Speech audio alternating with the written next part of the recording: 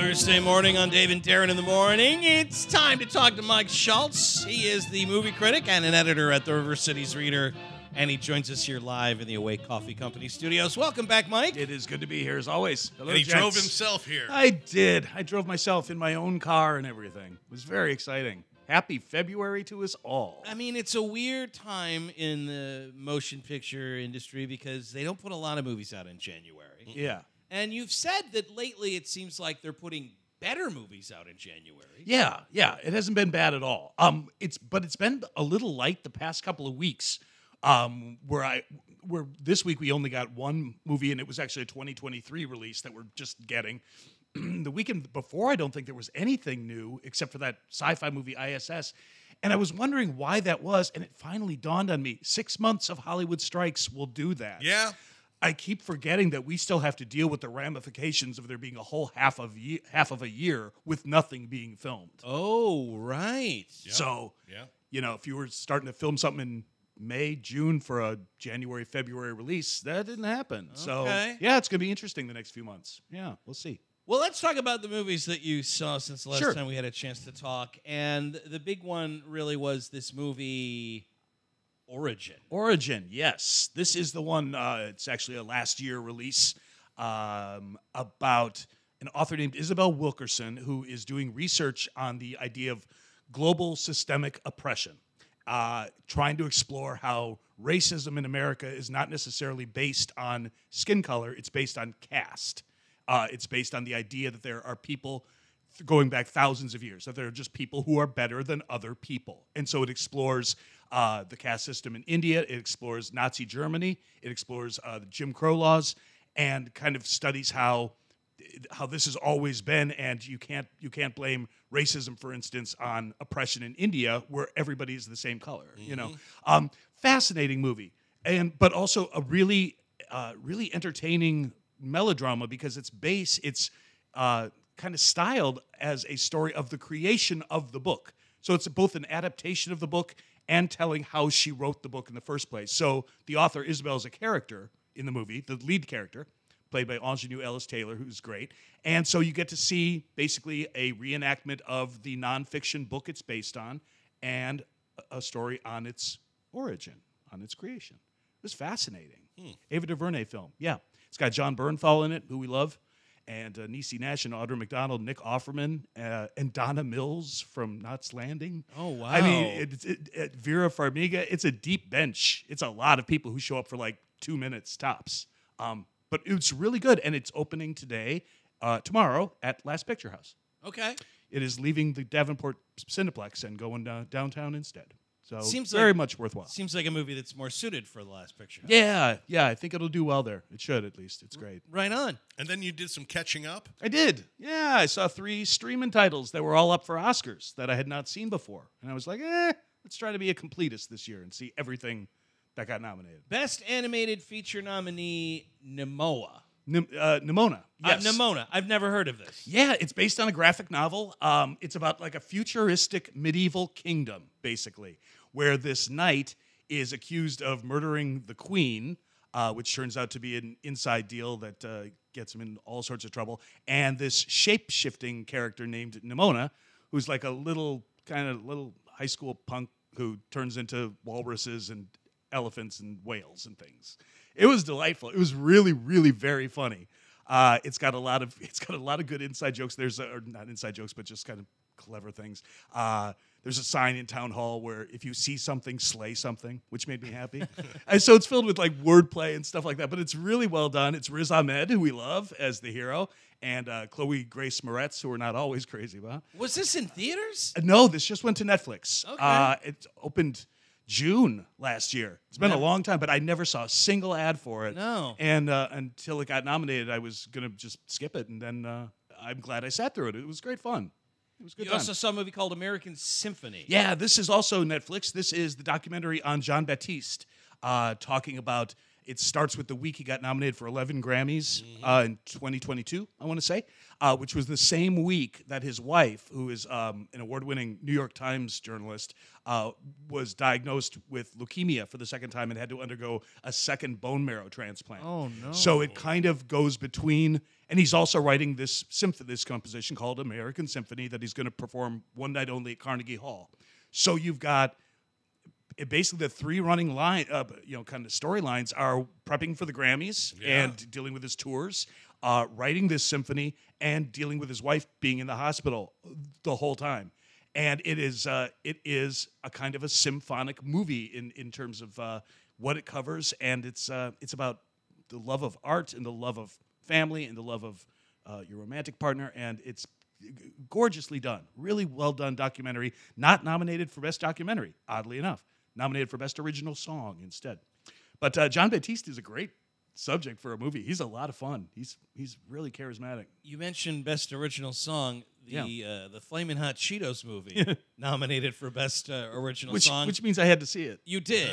Now, I just as a sidebar though. Yeah. Because this is always fascinating.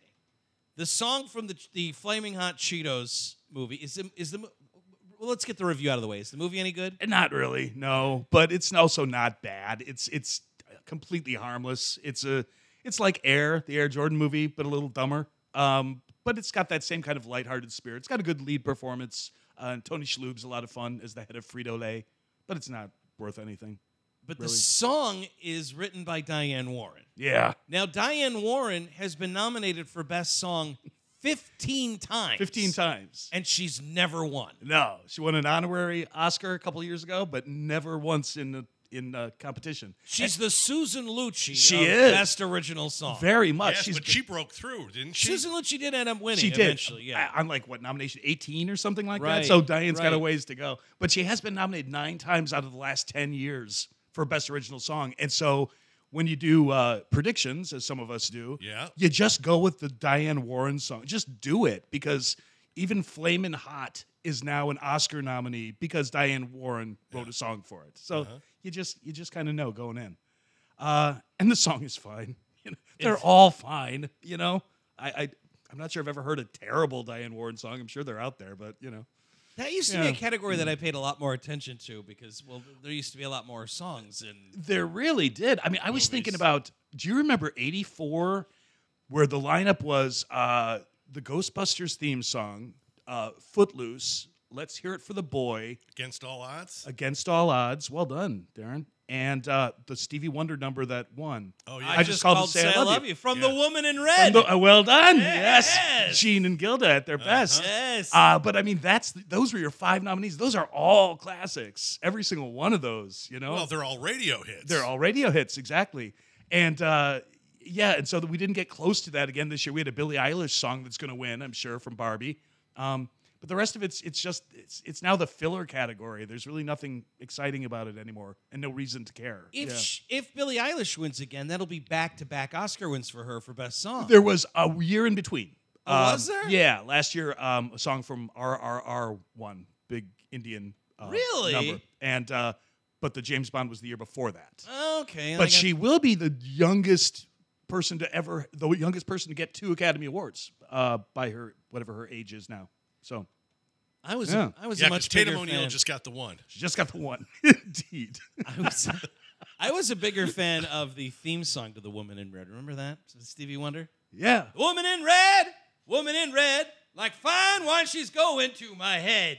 That was a song. Never released that as a single, and I thought it was a mistake. Yeah. 40 years ago. They could have had a twofer for nominees. What are you doing?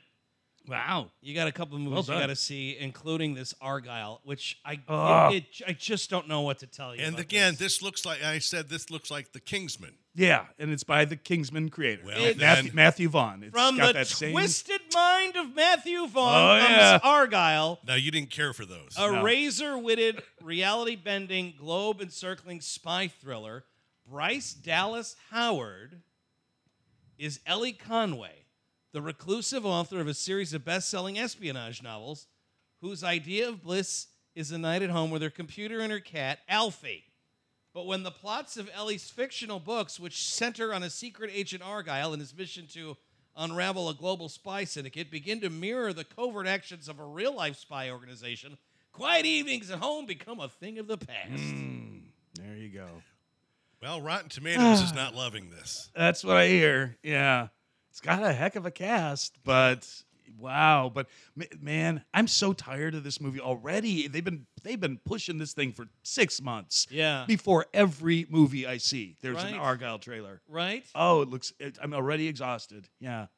But I will be, theoretically, if I get to go back to Chicagoland to visit the parents this weekend, I will be taking Mom because Mom wants to see it because it's got Catherine O'Hara.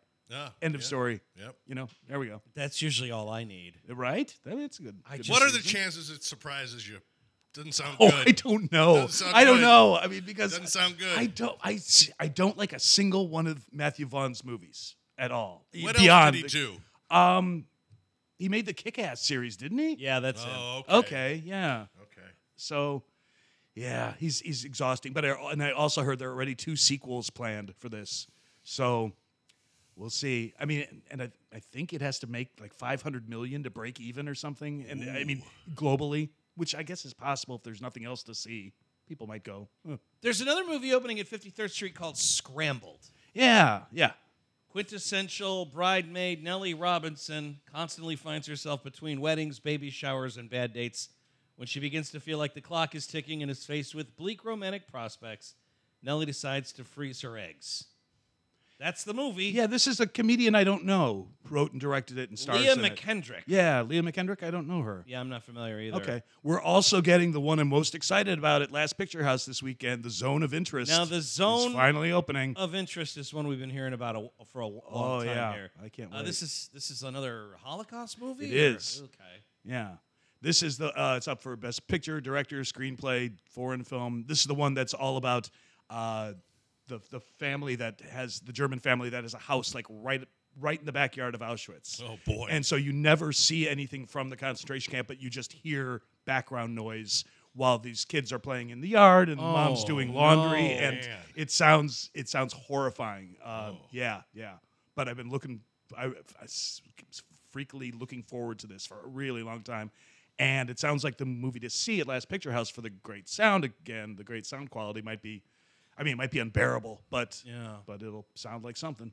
We should also point out that Last Picture House starting tomorrow and then on Saturday and Sunday as well, they'll have screenings of the Bill Murray movie Groundhog Day. I did see that. Which is perfect. That's great. Absolutely perfect. Yeah. Don't tell me you forgot about Groundhog Day, because it sure as heck fire hasn't forgotten about you. Ain't that the truth? Yeah. It's a good choice. He is Mike Schultz. You can read his reviews of the movies that we've talked about every Thursday when it comes out, right? That's it. I guess online it comes out earlier. Yeah, online it comes daily. Yeah, there's always something new. rcreader.com Yeah. is the website, and the River Cities Reader, where Mike's got to go deliver some Now of go those. There'll be a those new one, papers. a new one today. Now. Off I go. He is Mike Schultz. Mike, thanks for coming in. Thank you.